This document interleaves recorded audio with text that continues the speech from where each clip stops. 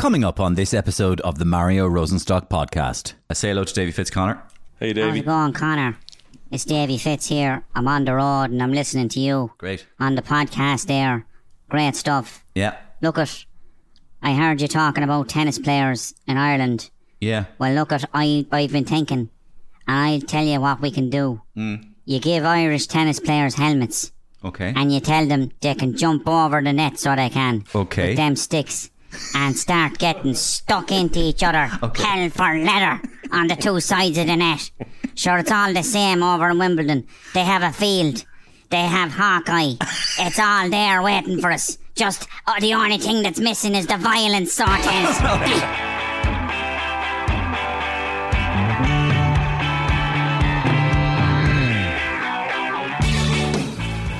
My favourite sport is tennis. I love tennis. I've loved it since I was 10 years of age when I first saw Bjorn Borg amble out to centre court in his ridiculously cool Fila tennis shirt. That immediately compelled me, of course, to run into my backyard and put two hands on my racket and hit thousands and thousands of tennis balls. I loved all of the tennis. The women's tennis, Martina Navratilova against Chris Evert, Steffi Graf, Monica Seles, Venus and Serena. And, of course, the men, Borg, Connors, McEnroe, Gerolaitis, a golden age. Lendl, Becker, Sampras in the 90s. And again, all the way up to perhaps the greatest age of tennis of them all now. Djokovic, Nadal, and of course, Federer. I've always tried to figure out why I love tennis so much. Was it just that beautiful ballistic pop of ball against racket string? And then it dawned on me, no, tennis and a tennis court is very like a stage, an amphitheatre. It has an audience and performers. My line, your line. My line, your line. Applause. The most nervous I ever get in my life is not on stage, but on a tennis court, playing a game of tennis, competitively, being watched by 4 or 5 people maybe, if I'm lucky. So this week on the podcast, I decided to indulge myself. It's Wimbledon time, and I decided to talk tennis. So who better to chat to than a former Irish #1 tennis player, a man who played Wimbledon. God, imagine that. A man who was 2 points away from playing Roger Federer at Wimbledon. Wow. This week I sat down with Conor Nyland and I was in my element. All of a sudden got like 4 or 5 pings on my phone. The draw had come out for the main draw. Every message said Djokovic, man. 10 smiley faces. Djokovic, 10 smiley faces, yeah. So it was, so then I knew, oh my God. You're going to play Novak Djokovic. I was up 4-1, double break, so serving at 4-1 in the 5th to play Federer Roger on centre Federer. court. And Federer in centre court. Got a little bit nervous. Yeah. King Richard. And have you seen it? No. Trained with the Williams sisters for a couple of weeks. Go on. How were they? When we were all about 16, 17. Yeah. Do you remember their attitudes? I met Richard there. He was hanging around and he shook my hand. And I remember Richard coming up to me before my session with Serena and saying, "It's your turn today, boy." It was court 17. What was it like on playing at Wimbledon in front of a crowd? Because it was a big crowd that day. It was full of Irish flags and silly green hats. There was ole that stuff, yeah. And then it was the Fields of Athenry when I went up 4-1 at Wimbledon. And even for a few days after, people were saying, "Geez, it was the best atmosphere on an outside court that I've ever seen." That's my interview with Conor Nyland coming up very, very shortly, and I can guarantee you I really enjoyed this conversation and I think you will as well. But first, the story of the week. It's got to be, of course, my friends, I am the story of the week. It's Boris, of course. He's gone, but we won't go there. We won't rehash all of that. The more interesting aspect is, what is he going to do next? Lots of rumours floating about. One of them, that he's even going to join Love Island. Welcome back to Love Island. Fresh from his eviction from reality TV show Downing Street, the new islander has arrived. It's Boris! Well, I must say, this is indeed chavtastic. One big house, lots of sex and sleaze. It's like Conservative Party headquarters. Pincher! Boris meets one of the new housemates. It's Ronan Keating's son, Jack. Fair play, Boris. I'm Jack. Well, hello, my little red-headed Irish friend. Me dad says he loved you winning Wimbledon that time back. Love 15, and that's what I intend to do in this house.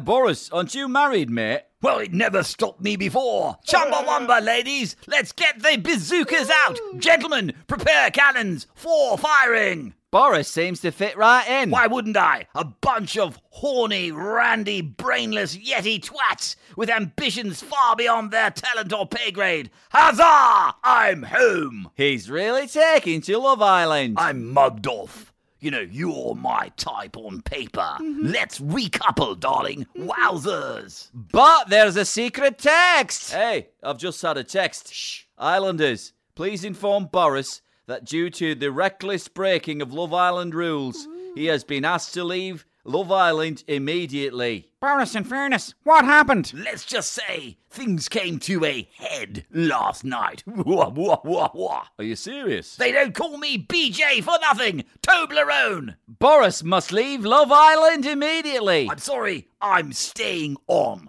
Seems Boris is actually a secret remainer after all on Love Island. Hello, Boris. Take me tonight. It's Nadine Dorries! Right, that's it. I'm out. Take me, Boris. Take me.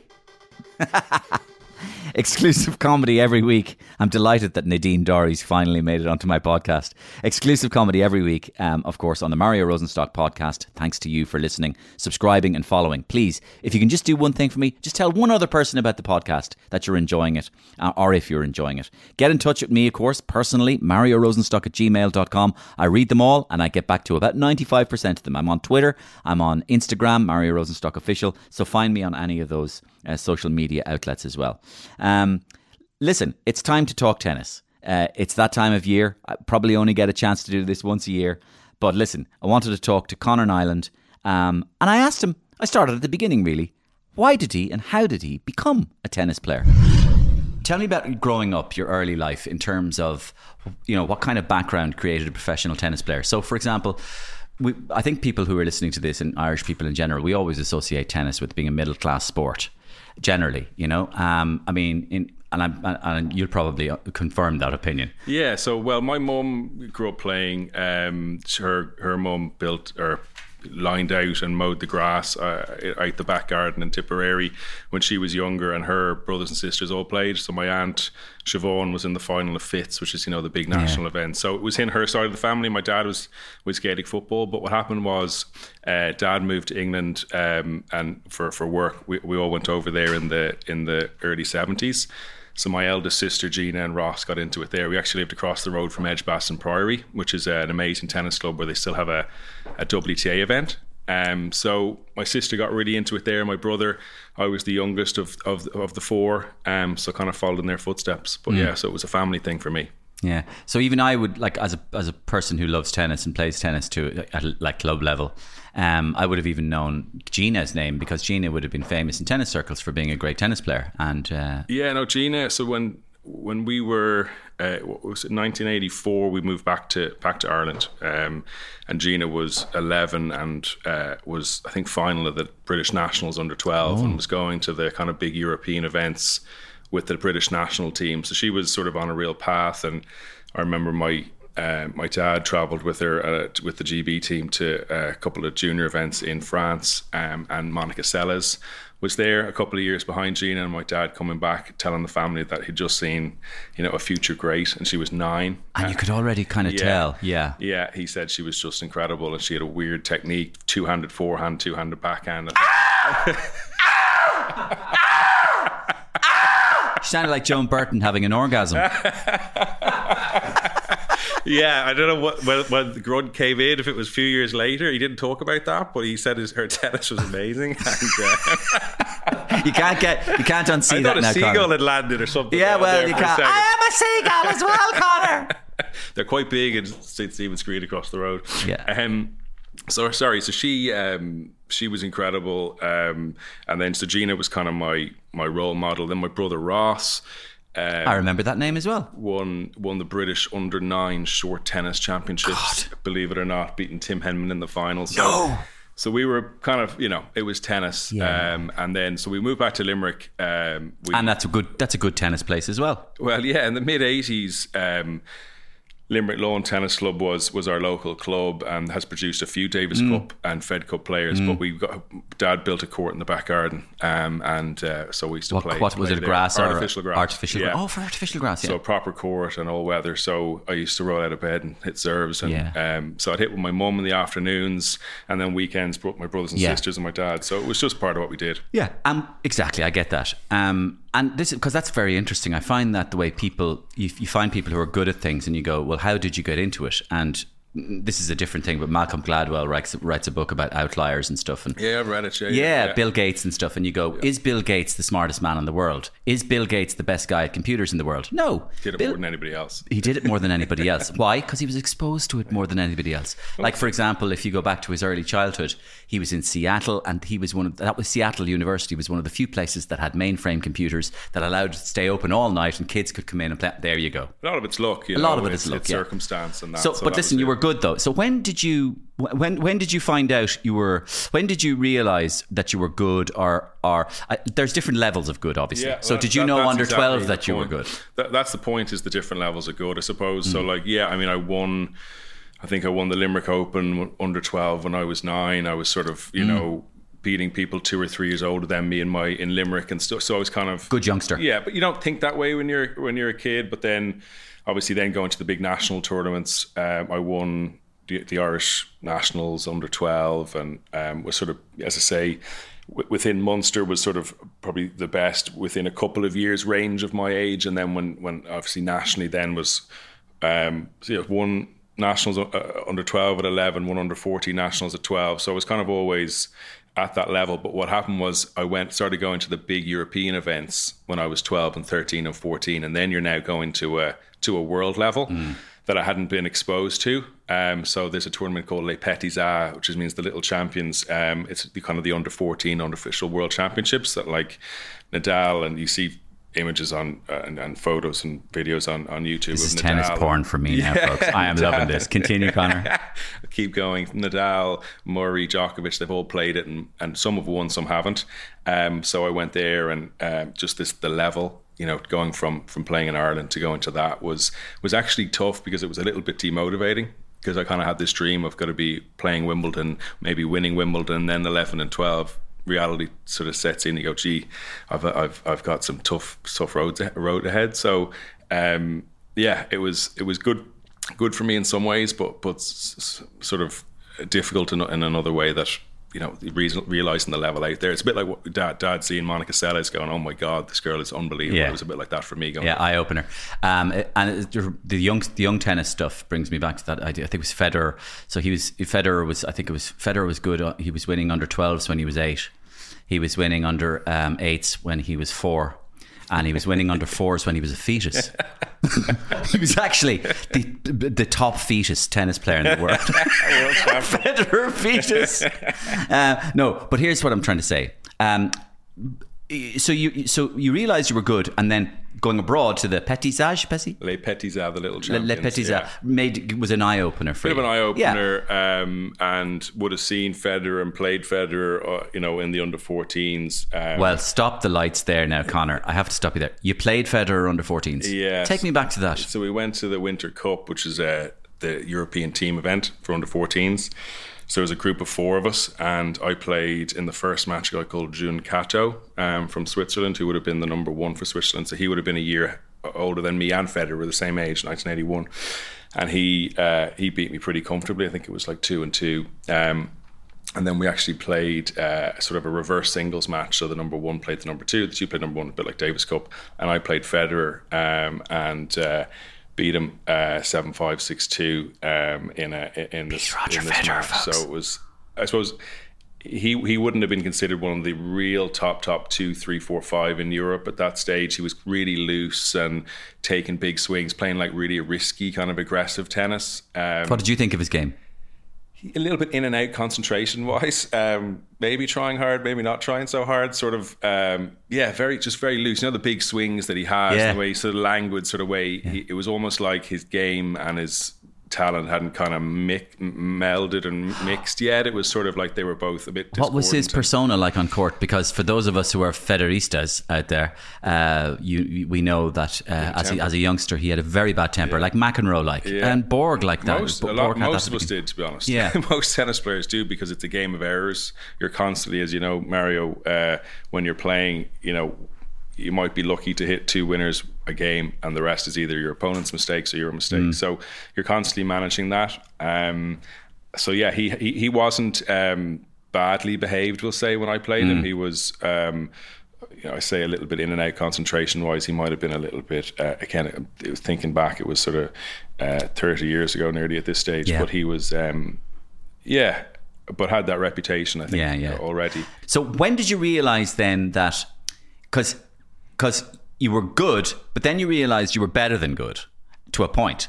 And when did you realise you were better than good that you go, Christ, this might be my career? There was no kind of, as I say, light switch moment. It was sort of always a part of me. I knew it was part of my identity. I was a very good tennis player. Am I going to be a professional? There's a chance, But I suppose coming from Ireland, you haven't maybe got those role models. Maybe if you win the nationals under 14 in the US or Spain, you go, well, look at the list of names that have done this. But when you do that in Ireland, you look at the list of names and nobody's kicked on and had a top career. So you're always a little bit, I think, as an Irish player anyway, a bit 1 foot in, 1 foot out. Yes. You're doing your school, you're doing, maybe I'm still playing soccer at 13, 14. You're starting to play a little bit of rugby when you go into first year in secondary school. Whereas, these guys who were kind of really at it, like Federer, I think, went to the Swiss Academy at 13, 14, the Swiss National Academy, and was just fully tennis. And, when I'm at school from 9 to 3, the teachers, barely know I play tennis, and I'm kind of sneaking an hour and a half in the afternoons. Yeah. So there was sort of, I was a tennis player trying to do big things in the world, but probably not going as all out as I needed to at that age. So I suppose, I was hedging my bets a little bit as a player. So I knew I had a chance, but then not maybe going full tilt. But then you did. Yeah, well, I did eventually. I took after my junior cert in Limerick, I went to Millfield, which is a well-known sports school in England, for 3 years. Did my A-levels there. That's produced a load of kind of rugby players and swimmers, but had a good tennis program as well. Went there for 3 years. Took a year off after Millfield, played full time, did a bit of a tour, got to 800 in the world as a 19-year-old, which sounds rubbish, but isn't too bad for a 19-year-old. But then decided to take a scholarship to Berkeley in California for my kind of 4 years of a college tennis scholarship. So I had that experience and then went on the tour at the end. So I was sort of 23 going out on the tour. Federer had probably won 3 Wimbledons and 2 Frenches at that stage. So, the pathway sort of verges at 13 or 14 and it's hard to make that up again. I understand, yeah.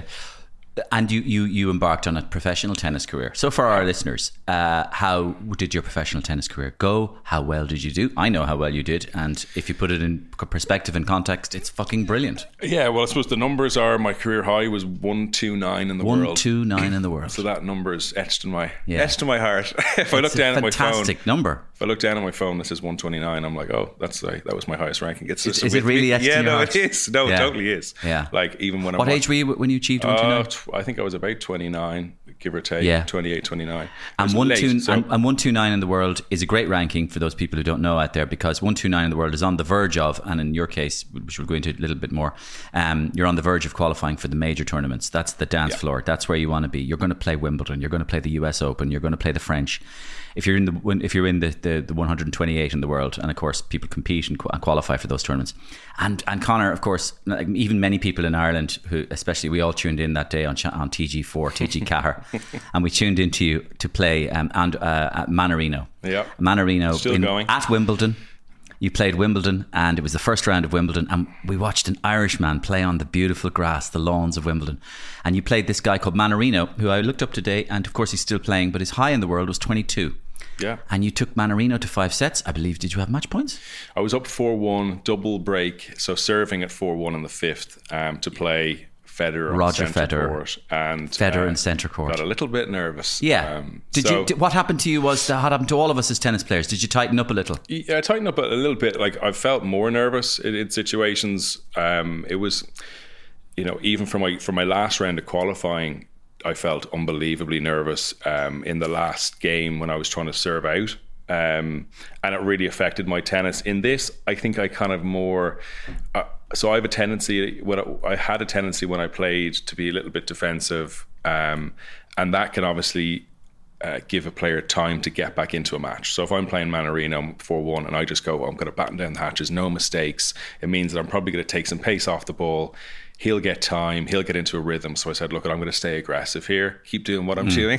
And I overcooked it. And the games and the points just went so fast. What was it like on number one court? I wish it was number one. No, it was court 17. Court 17. What was it like on playing at Wimbledon in front of a crowd? Because it was a big crowd that day. It was great, and it built. So it was kind of full of Irish flags and silly green hats. There was ole, ole, ole stuff, yeah. And then it was the Fields of Athenry when I went up 4-1 at Wimbledon. And even for a few days after, people were saying that, say British players that I would know well, because I haven't spent that much time at Wimbledon over the years. They were said, "Geez, it was the best atmosphere on an outside court that I've ever seen." We watched it, yeah. I don't think I even fully appreciated how unusual it was. Like, it's like Wimbledon, like this. It's like this at Wimbledon all the time, But it was. I think it was pretty rowdy, and it's down. Like court 17 is down in the corner as well, so it was at full capacity. People were kind of looking over, so it was fantastic. I would have obviously loved to have played on centre court against Federer, and every time so Federer Mannarino happened then that 2 days later on centre at about 6 o'clock, and I just made sure to avoid the TV, because it's a tough when one. you were 4-1 up against Mannarino, did Roger Federer pass through your head? Yeah, I think so, yeah. I mean, it would have been there throughout the couple of days when you see the draw, and players are try to avoid looking ahead in the draw, but you always hear and you always know. So and forget Mannarino for a moment, because I'm interested in your mentality. Was your thought being...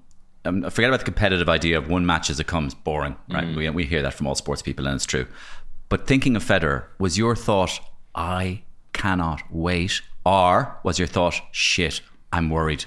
I can't wait. It was more about centre court than Federer, although obviously that is the perfect combination, Federer and centre court, and maybe if it had been somebody else, or I didn't know, I would have been able to get over the line. But yeah, like it would have been something that everybody got, even people who don't follow tennis, even they got me playing at Wimbledon, like, so I could say I was 129 in the world till kingdom come, and nobody will, unless they really follow tennis, really gets it. That sounds pretty good, but it kind of sounds like a high number.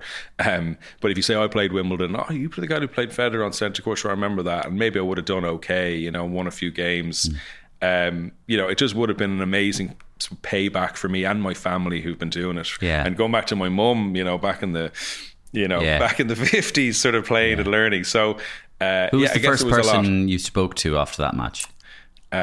So I remember well, actually, going straight in to the locker room, having a shower, and getting a text off my brother Ray saying we're out. Kind of, there's this sort of stand behind where the court is, saying right there. So I went out to my family, and they helped so much. Actually, their reaction was so positive. Was that what a performance, what a match, how exciting was that? And it wasn't a feeling of disappointment, because I was devastated, and I think that actually made the whole transition out of that match a lot easier for me. So we had a laugh and a joke about it, and yeah, there was just a positive feeling about the day and what had happened. Like, I'd saved match points in qualifying, so I had to go, well, look, it mightn't have happened at all. So you have to do that in sport. You have to sort of reframe it. You were playing with house money. Yeah, well, yeah, and you have to tell yourself that, and almost play a bit of a trick on yourself to be positive. No point. Tennis sport is a lot about keeping yourself positive, keeping your pecker up. It's about deluding yourself a little bit and telling yourself fibs until you believe them. Yeah, become a compulsive liar to yourself. Yeah, pretty much. And then when you retire, you go, I've stopped being a liar now, darling. I no longer lie. So I'm just going out for a quiet pint with the lads tonight.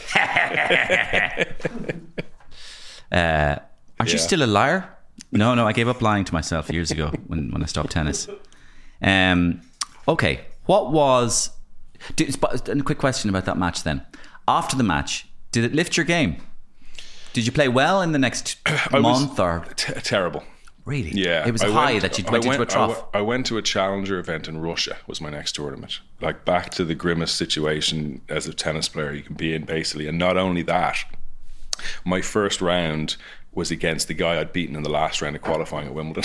So it was just like, I'm looking at the same guy. The stakes are so low compared to like, I'm going to make 200 quid and 7 ATP points. The last thing was from the highlight of my career. And I'd been carrying a hip injury for that whole year and had cortisones and was struggling. And I got out of Russia after that match and actually trained really well for the US Open, and we might get into that. We will, because I have a special way of talking about that. Yeah, but it sort of, but I felt great then in the lead up to US Open practice wise and stuff, felt really motivated. So yeah, it was definitely a bit of a come down after Wimbledon. Michael D. Higgins is actually on the line, the president, and he wants to talk to you. And he was in college with my parents, I think. So that's right. Yeah, he knows me well. Yes, hello, Connor. Connor, it's an absolute pleasure to talk to an Irish international. And of course, many people... Mr. President. Hello, Connor. Many people don't know, of course, that I was quite a good player in my time. I had a vicious kick serve. Second serve was vicious topspin kick serve, kicked out to the right. Well, which is unusual for me. I usually go left. But anyway, that's another point entirely.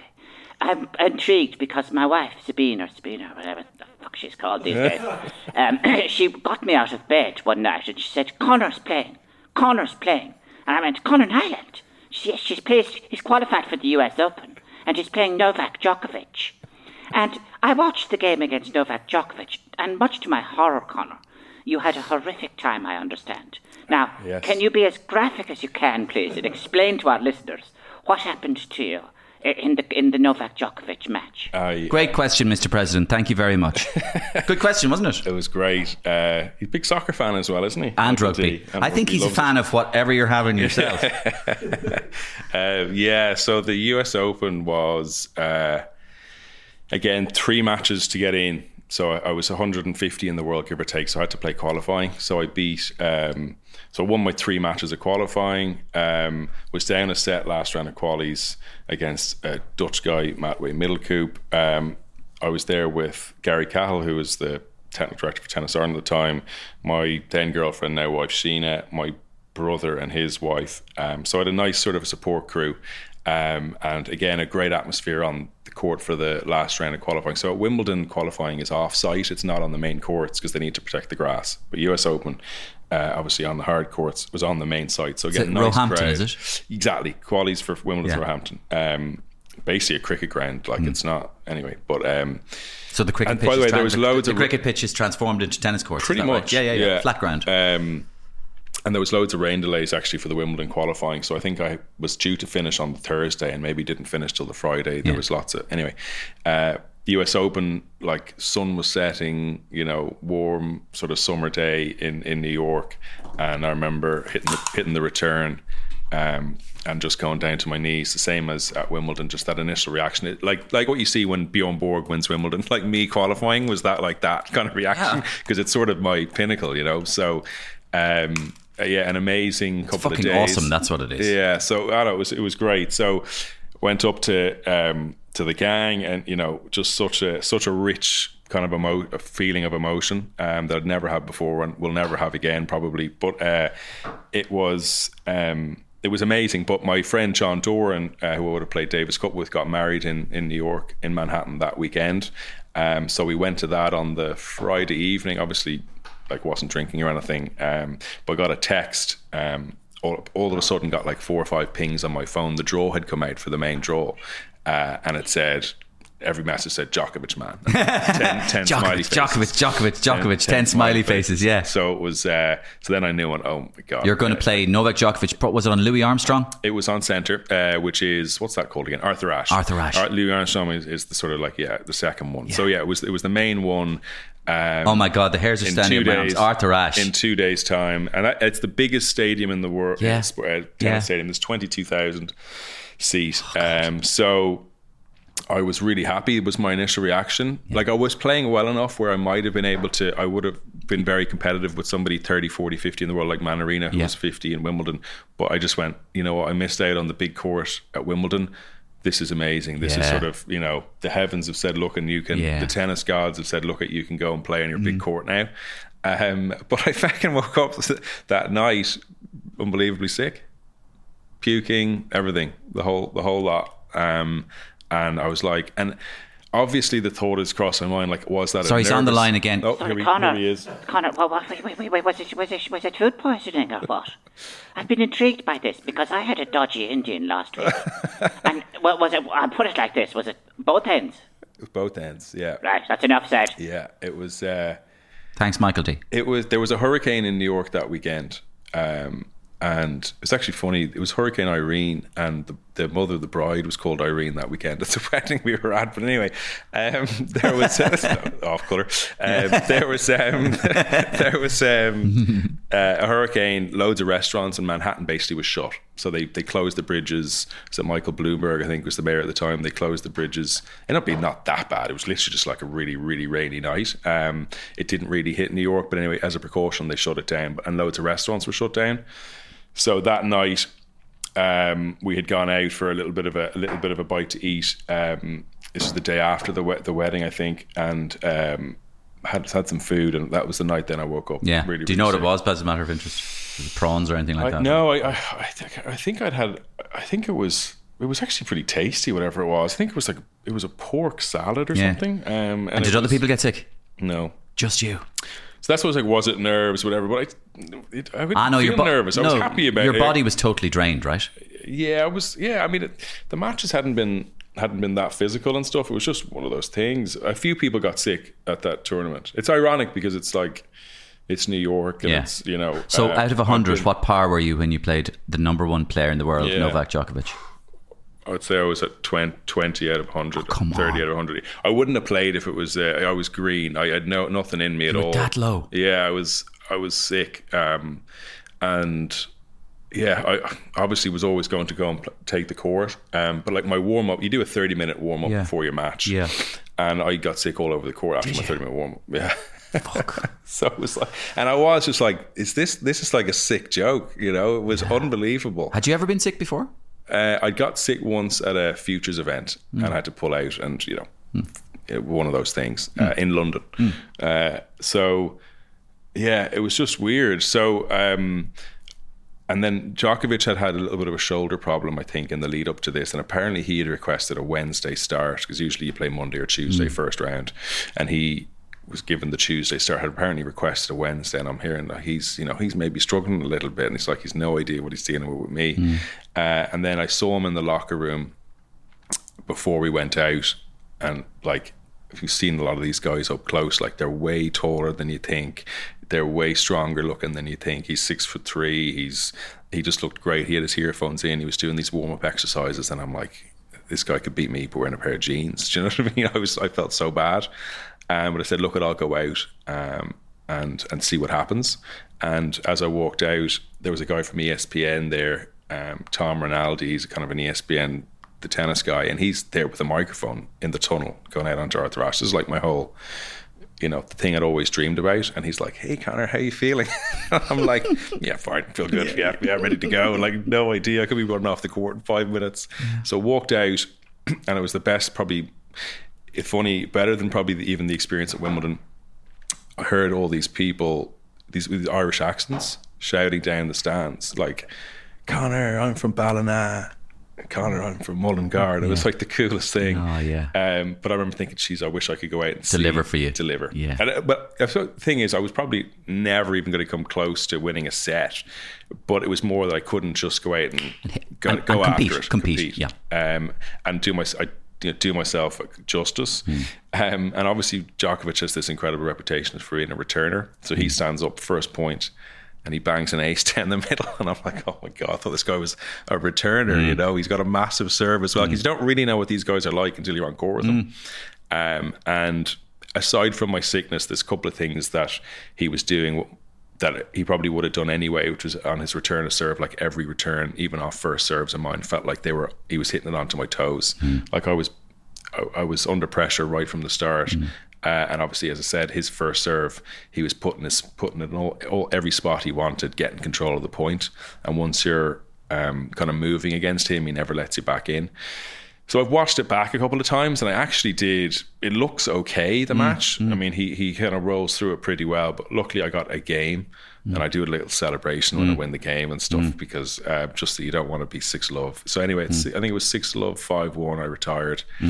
I was looking up at the players box. My mum had flown over, and I had a couple of friends from Ireland, George McGill and Owen Heavey were there as well in the players box, and I just looked up, and my mum just kind of looked at me and went, just sort of, I think maybe just leave it. And I was like, she knew what I wanted her to say, and she was like, yeah, just that's probably enough. And so that was it. So it was a weird, cruel sort of situation. But at the same time, it's still kind of a cool story, and I probably would have got out lost. And presumably, when you came to the net to shake hands with Djokovic, that was the first time he was aware that you were ill. Yeah, it's funny. Yeah, he would have been. It was funny because I obviously went up to him, and usually when you retire from a match, you explain, and they go through somewhat pantomime. Oh, are you okay? And oh, that's terrible. I don't like to win like this. And stuff. So he just stared blankly at me. Yeah, which is weird. Yeah, I just said, listen, I'm sick. I've had food poisoning. I think I've been sick for 2 or 3 days. He went like that. He just stared back at me. He never spoke. And I was like, wow, that was kind of weird. And so that was it. Now, I did see him at in the changing rooms in the Aussie Open in January. I didn't see him, not in the same orbit in terms of the rest of the year. He would have been playing, I guess, World Tour finals and stuff that I obviously wasn't there. So I didn't see him again till Melbourne. And I walked into the locker room, and he was sort of there, and he looked up and he said, oh, hey, are you feeling better? I felt better like the Wednesday. It's 4 months ago. Oh God, so the strange world of professional sport. Yeah. At least he remembered me and said them. But yeah, so that was good kind memory. Of interesting. Yeah. Good memory. On my radio show, and I had a radio show on Today FM, it was Sunday morning show. It was called the Sunday Roast, and I spoke to James McGee one day. And James, on foot of James McGee is another Irish professional tennis player who also made around 125 in the world, I believe. And but James, you put him ahead of me there. Now he was 145. Was he? 129, 129, bitch. So James wrote a very interesting blog about what the realities of life as a professional tennis player, which I'm sure you're aware of, Conor. And I want you to try and take me inside that world if you can. So maybe I'll ask you about, what could you imagine as, let's say, your grimmest day? What's the grimmest day as a professional tennis player? Oh wow! Try and put me in it. Well, there was one when I first injured my hip in 2008. Was in I was just kind of getting into starting to win matches regularly at the challenger level. And it was in a place called Banja Luka in Bosnia. And it was mid-September, late September. So the winter was in the air a little bit. It was a very dark there was fog kind of for the whole week. And it had basically rained since we got there.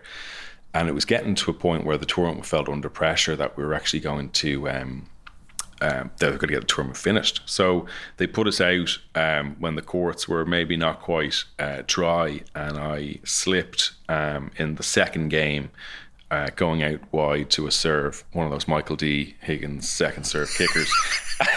Very good. And, improv comedy. Here we go. Yeah.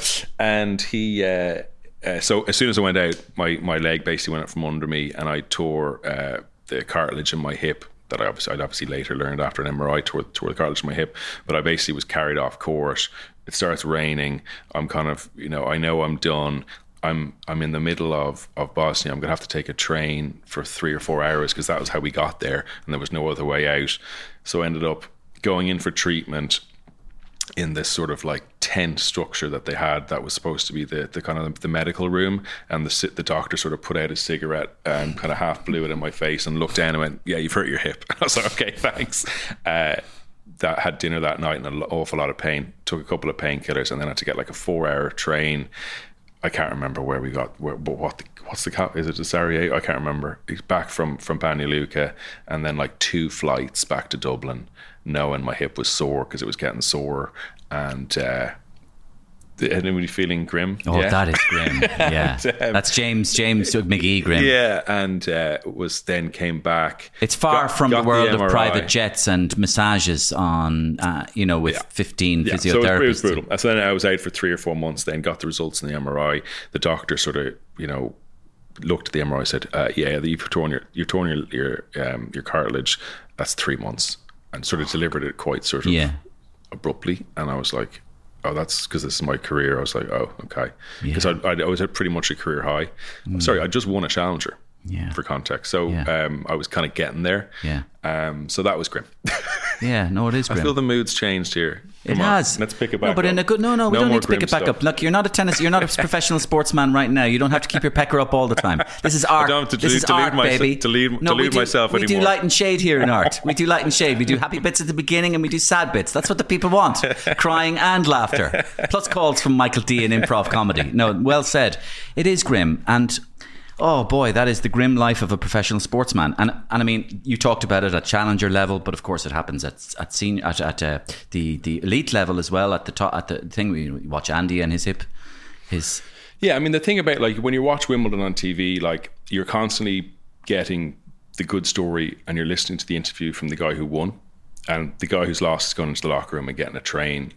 You're probably getting on the tube to Heathrow and then flying back, you know what I mean, that night, whereas you're watching the build up for the next round that the guy who won's got, you know what I mean? So it's packaged in a way, and that's almost how we fall in love with sport and with tennis. Is you're presented with the winner and the great story and the Djokovic, Nadal, Federer career, and obviously what happens underneath is a little more hidden, I suppose. So. You used an interesting word there that triggered a question that I wanted to ask you, and it was fall in love with tennis. I presume you've read the book that we've all read, presumably. Open. I even know the book you're going to say. Open. I read it in one day. I read it in about one day as well. I read it on the flight back from Australia in Open, losing in qualifying. Read it basically in one sitting. It's a 24-hour flight, and I bought it in Melbourne Airport flying back from Aussie Open as a pro tennis player, and read it in basically 24 hours. For those of you out there who don't know the book Open, it's called Open by Andre Agassi, who was a number 1 tennis player in the world and a winner of all 4 of the slams, one of the only players in the world to do that. And incredibly, Agassi tells a very open and honest story. But part of his story is he reveals in the book that he hated tennis, and that tennis became torture for him from a very young age, and how his father bullied him into playing tennis, and how his father's attitude and hitting all these millions of balls made him despise tennis.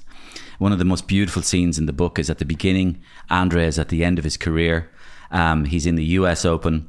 He's played a match against the Cypriot Bagdatis, or the Bagdatis, and they fought it out for 4 hours. And they end up in the locker room together. Andre wins. They end up in the locker room together. Their bodies are both destroyed, because I think Bagdatis is a little getting older as well, and Andre is reaching the end of his career. Their bodies are destroyed, and it's only the 2nd or 3rd round. Destroyed, and they're lying on treatment beds, and they can hardly climb up on the treatment beds, and they're getting a massage. And on the television is a replay of Andre Agassi versus Bagdatis. Agassi looks to the side. On the other treatment bed is Bagdatis, who's receiving the same treatment, like war veterans.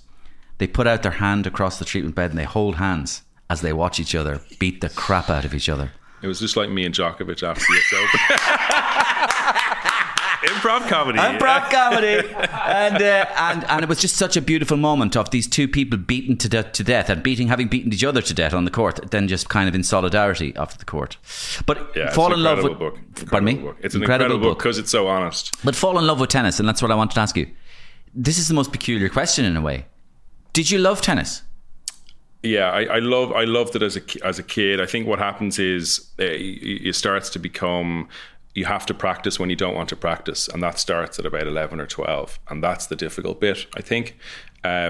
Most people don't say, Dad, I want to go and learn tennis. Usually it's a parent who's sort of, it's there in the family. I loved the competition element. I love playing the tournaments. I love winning, but it's the 5 or 6 days a week that you have to go and do an hour and a half of drills. That is hard to love, and sometimes it's a bit like doing your homework or learning your violin or piano stuff. It's a drudgery about it. So anybody, there are probably some very lucky people who enjoy every part of it. Like there's the gym part of it, there's the injury prevention stuff. That is unfortunately part of it of tennis. We all love watching Wimbledon finals day and having strawberries and cream, but that's not necessarily tennis. It's, do you love travel? Do you like the 24-hour train out of Bosnia? Is there a way to enjoy that? So there's so many different facets to what is tennis. Do you like doctors that smoke and blow it out in your face? Do you like that? I mean, because if you do tennis, it's up for you. What have you been to Bosnia? Maybe on the verge of winter. Not quite winter, but winter is coming. If you had to have an injury, would you like to fucking bust your hip? Let's go for it. It's balls, testicles, shins, or hips. I like hips, please. Okay, we're going to break your hip in Bosnia with a doctor that smells like fucking Marlboro. This is your life, bitch. I like it. I want to be a tennis player. All that stuff with private jets and hangers on? I don't want any of that. I want busted hips in Bosnia.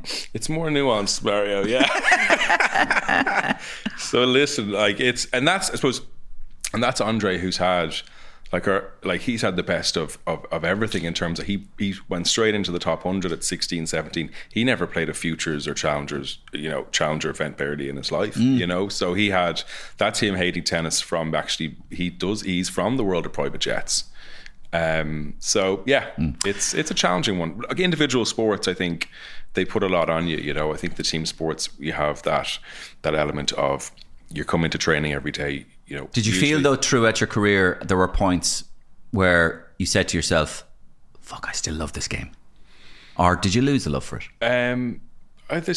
Definitely. That level of it's hard to have that level of enthusiasm about the sport when you're dealing with so much. The reason I say that, Conor, is have you ever picked up on, I think it's pretty much Nadal and Federer, but mainly Federer. And you do pick up on the idea from the way he talks and the way other people talk about him, in the way they seem to honestly talk about him, that he seems to love hitting the tennis ball.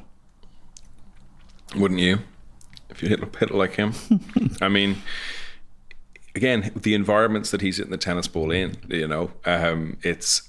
doesn't even play a full schedule. I know, obviously, we're talking probably 2 years now since but he still has to do his hour and a half and 2 hours and 3 hours and 4 hours and injury prevention and do the lifts and he does. But I suppose the thing you have to notice about those guys is the teams that they have around them. I was over at Wimbledon on Saturday, watched Nadal play Sonego from Italy, and I looked down at Nadal's players box, and it was, so there's about 8 seats and there's 2 rows. So, there's nearly 20 people in his team. There was his sister there, his mum there. He had his trainers, he had his coaches, he had his hitting partners, he had his mates. So he's going round. It's like a party when he rocks up to the tournament. Whereas when I played Wimbledon, I was with me or some of the other slams, me and a coach. Once you start to hit that big time level, you can afford a massive team, and it becomes a lot more fun. Yeah, and that's their social element to it. Why? 2 questions. Try and answer this as clearly as you can. Why don't Ireland produce tennis players? And does it necessarily take money or a certain amount of money to become a tennis player in Ireland? Why doesn't Ireland produce tennis players? We're probably still a little bit 1 foot in, 1 foot out of our players. It's very hard to go and, I remember as a Indian player, friend of mine who was in Millfield with me and then ended up having a good doubles career. And he used to always say, you can't be Roger Federer and Albert Einstein. Yeah. You can't be a pro tennis player and be trying to get 600 in your leaving. And I think we probably asked that of a lot of our we have a bit of a culture of that in Ireland. If you look at a lot of the top players, they're kind of homeschooled from 13, 14. Yeah. They're based in academies. But why are they? So in other words, academies? Yeah, a lot of the players go to academies at 13 or 14. Are you saying, for example, jump to the chase? Are you saying we could create an academy in Ireland?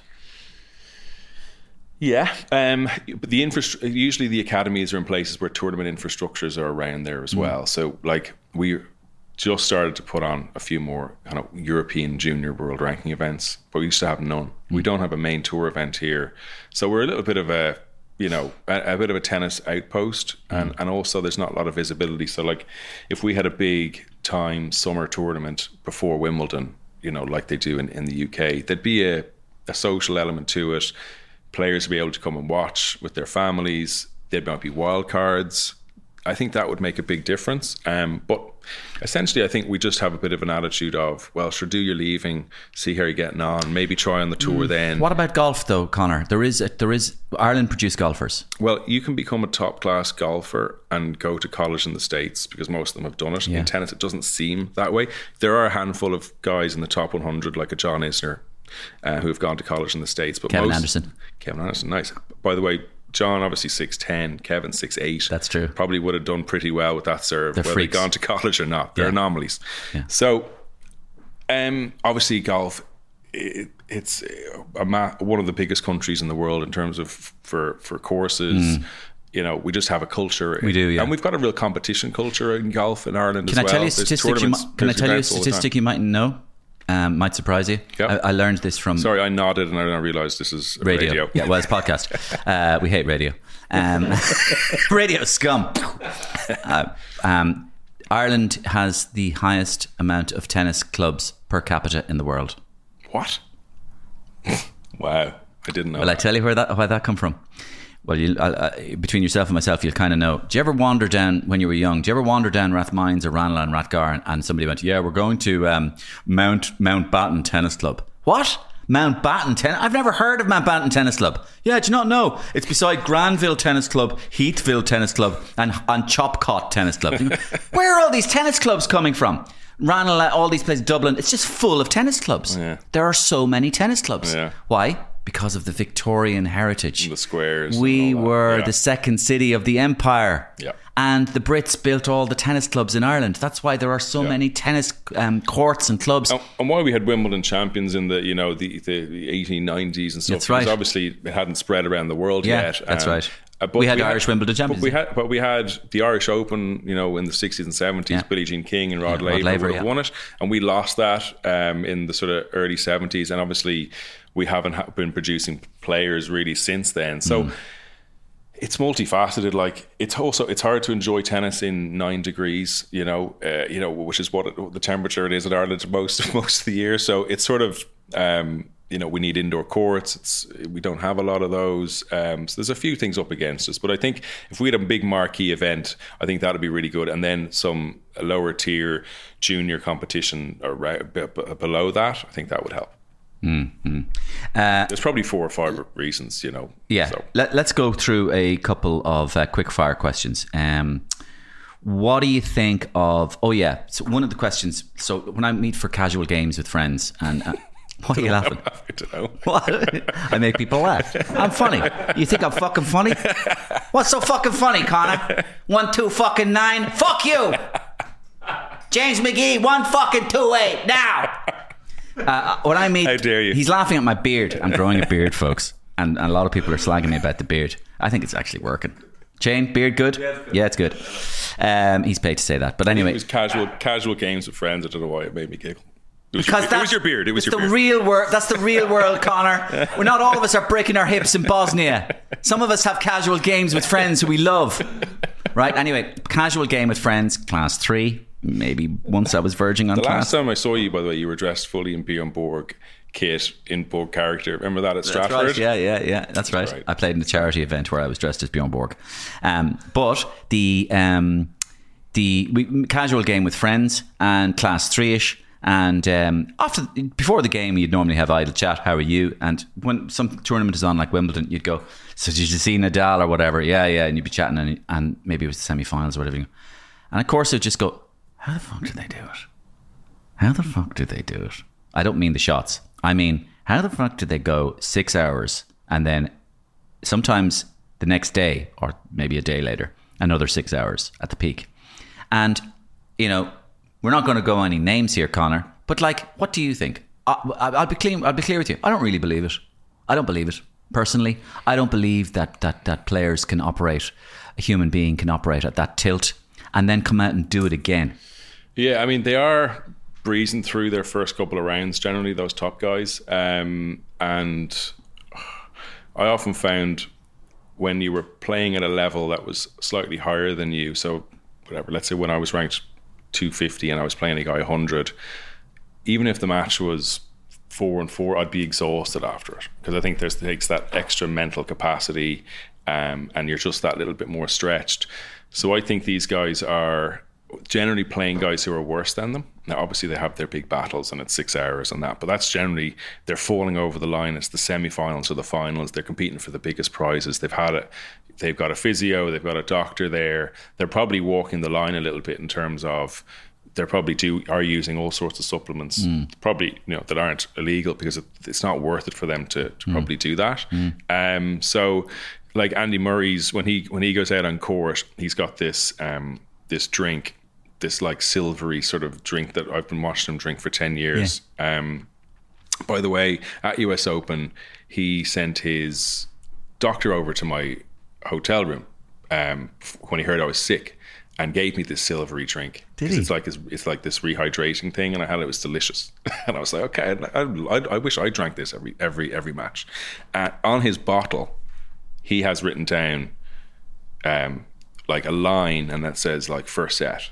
So basically, he's been told to drink to that amount for the first set, and then there's another line under it, second set. So like that's how detailed it is. Like these guys are pre-match, during the match, and post-match doing everything perfectly. Yeah. And was the drink delicious? It was really tasty, yeah. And his doctor guy, he didn't last long. He was there for maybe with him for about a year. He had like an F1 sort of a background, this English guy. But yeah, it was anyway. I look at, for me, like if I look at Nadal, he was winning ATP matches at 15. Like that's ridiculous. He wasn't, you know, on drugs and he was 15. Do you know what I mean? Like he's just been tracking and trending, being a freak. Was training for an hour and a half when he was 7 with his uncle and mad stuff. He was hitting with Carlos Moya, number 1 in the world, when he was 13, taking sets off him when he was 14. So like he's just, you know, I just think he's a freak. He's a freak, yeah. That's what I think, genuinely. I find it difficult to understand as well with Nadal, for people who don't know out there, not to patronise you or anything, but Nadal was a right-hander. He was a right-handed tennis player until his uncle Tony, or his uncle Tony said, try left. Yeah. You'll win more money. Left-handed tennis players are more unusual. They're trickier to play against for the majority of right-handed tennis players. They can swing it out wide. And also meant that his backhand is like a forehand too. Yeah, so he was able to successfully become ambidextrous. It's weird, yeah. So you see him after the match signing his autographs on the side of the court with the right hand. You're like, what's going on here? How extraordinary. And he plays football right-footed, I think, as well. So it's it's strange. It's a weird one. Incredible. So, but it just shows that like Tony Nadal was just like a bit of a sort of psycho, really, in terms of like he would make him like he'd never throw his racket or anything. I think that Tony was really sort of tough on him discipline wise, and that's why he's become such a mental giant. Nick Kyrgios, good for the game, or listen, needs to get his act together, or needs to be censured? Yeah, so I was over there on Saturday, and I had tickets for Centre Court, which was, and when the draw came out for the day, I was gutted because Kyrgios, and everybody else was gutted because Kyrgios was on court 1. So basically that was the only ticket to have on Saturday night. So I think that probably tells you all you need to know. Like, he is good for the game. He is entertaining. He's interesting. It could be an absolute car crash, what you're watching, or it could be an amazing performance, but you're watching. And I think that is something that we lack a bit in tennis. And it's authentic kind of madness from him. You know, I think there's some guys out there and they might wear the bandana and sort of try and be charismatic, but I think he's got something that you do want to go, this guy is a little bit mental. And I think that's kind of interesting. So I think he's good for the game. Yeah. Cool. He obviously crossed the line. Yeah. Stuff, but no, that's just wanted your take on it. King Richard, have you seen it? I forgot it was quick fire, sorry. Yeah, no, it was medium-sized fire. King Richard, and have you seen it? No. I trained with the Williams sisters for a couple of weeks. Go on. How were they? When we were all about 16, 17. Yeah. Do you remember their attitudes? I met Richard there. He was hanging around and he shook my hand. And they were, I think Venus was about 5 in the world and Serena was about 25 in the world. So they were only like 16 and 18.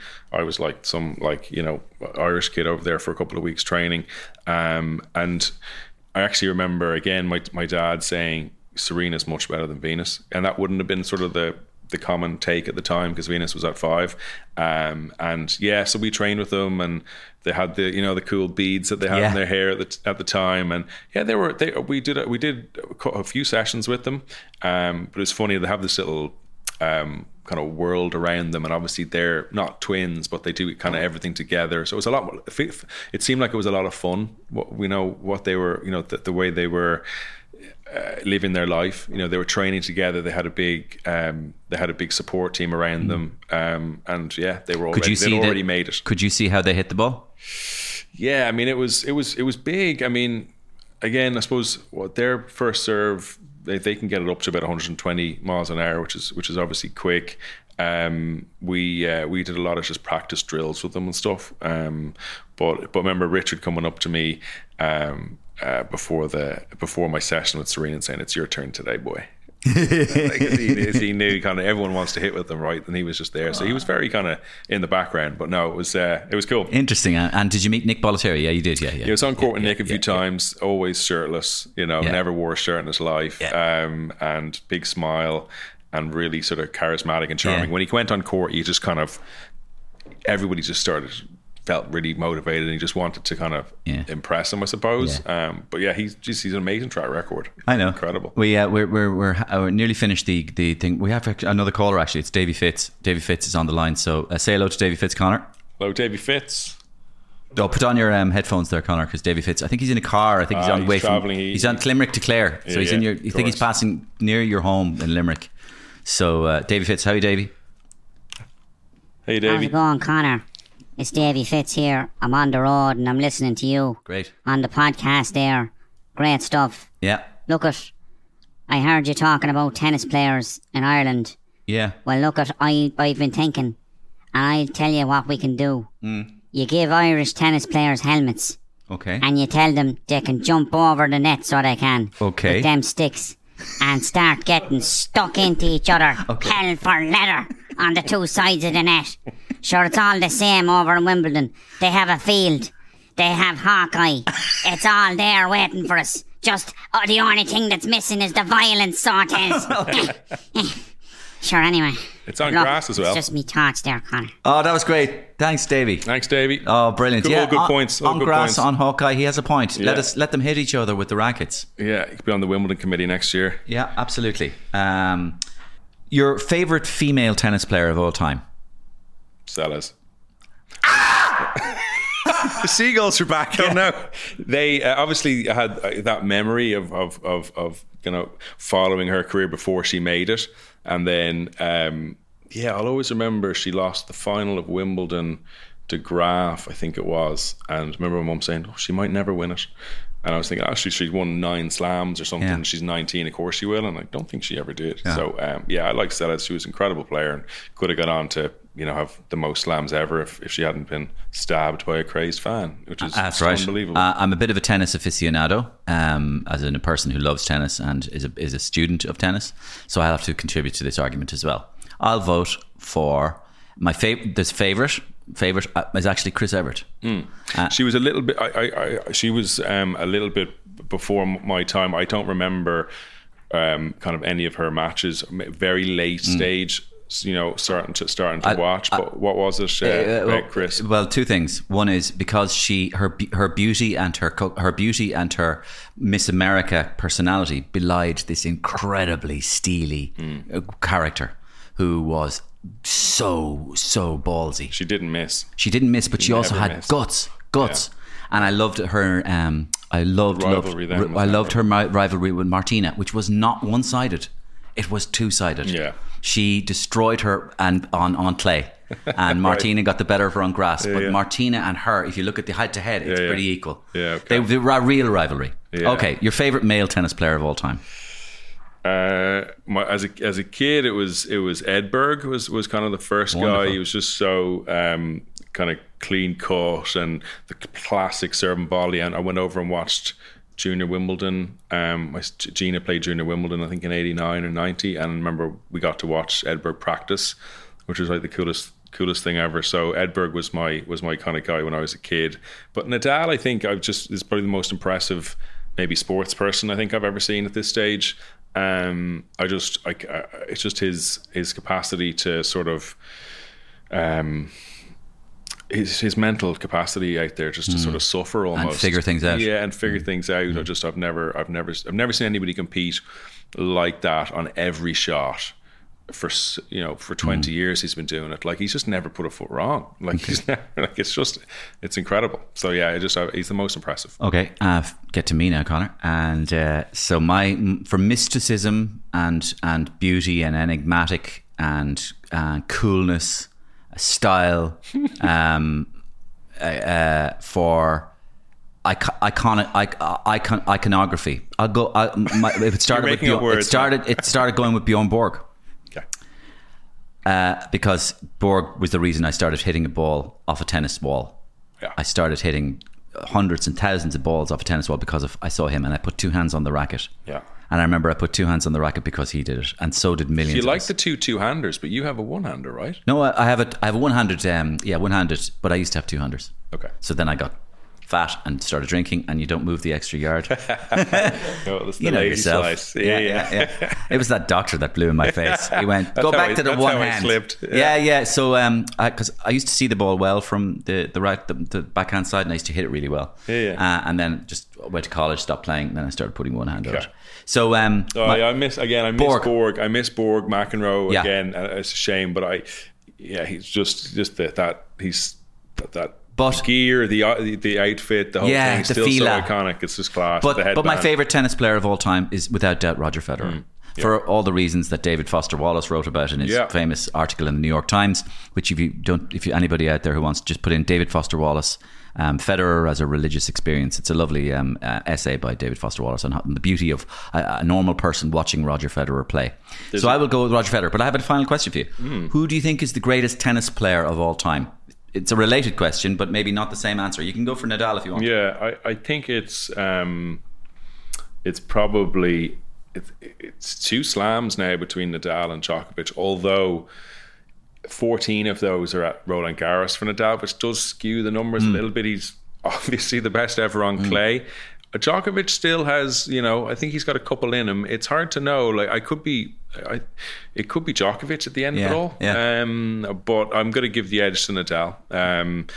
But I think this tournament and the next 6 months could sort of, play out a lot. On the subject of essays, there's a great essay by a guy called Brian Phillips. He's an American writer. He wrote a really funny article on Wimbledon a few years ago. It's called "The Death's Head of Wimbledon," and it's about his experience as an American writer, sort of finding himself in this incredibly weird experience covering Wimbledon, and just seeing it from the inside, and sort of seeing it from the journalist sort of bunker, as opposed to watching it beautifully packaged on TV.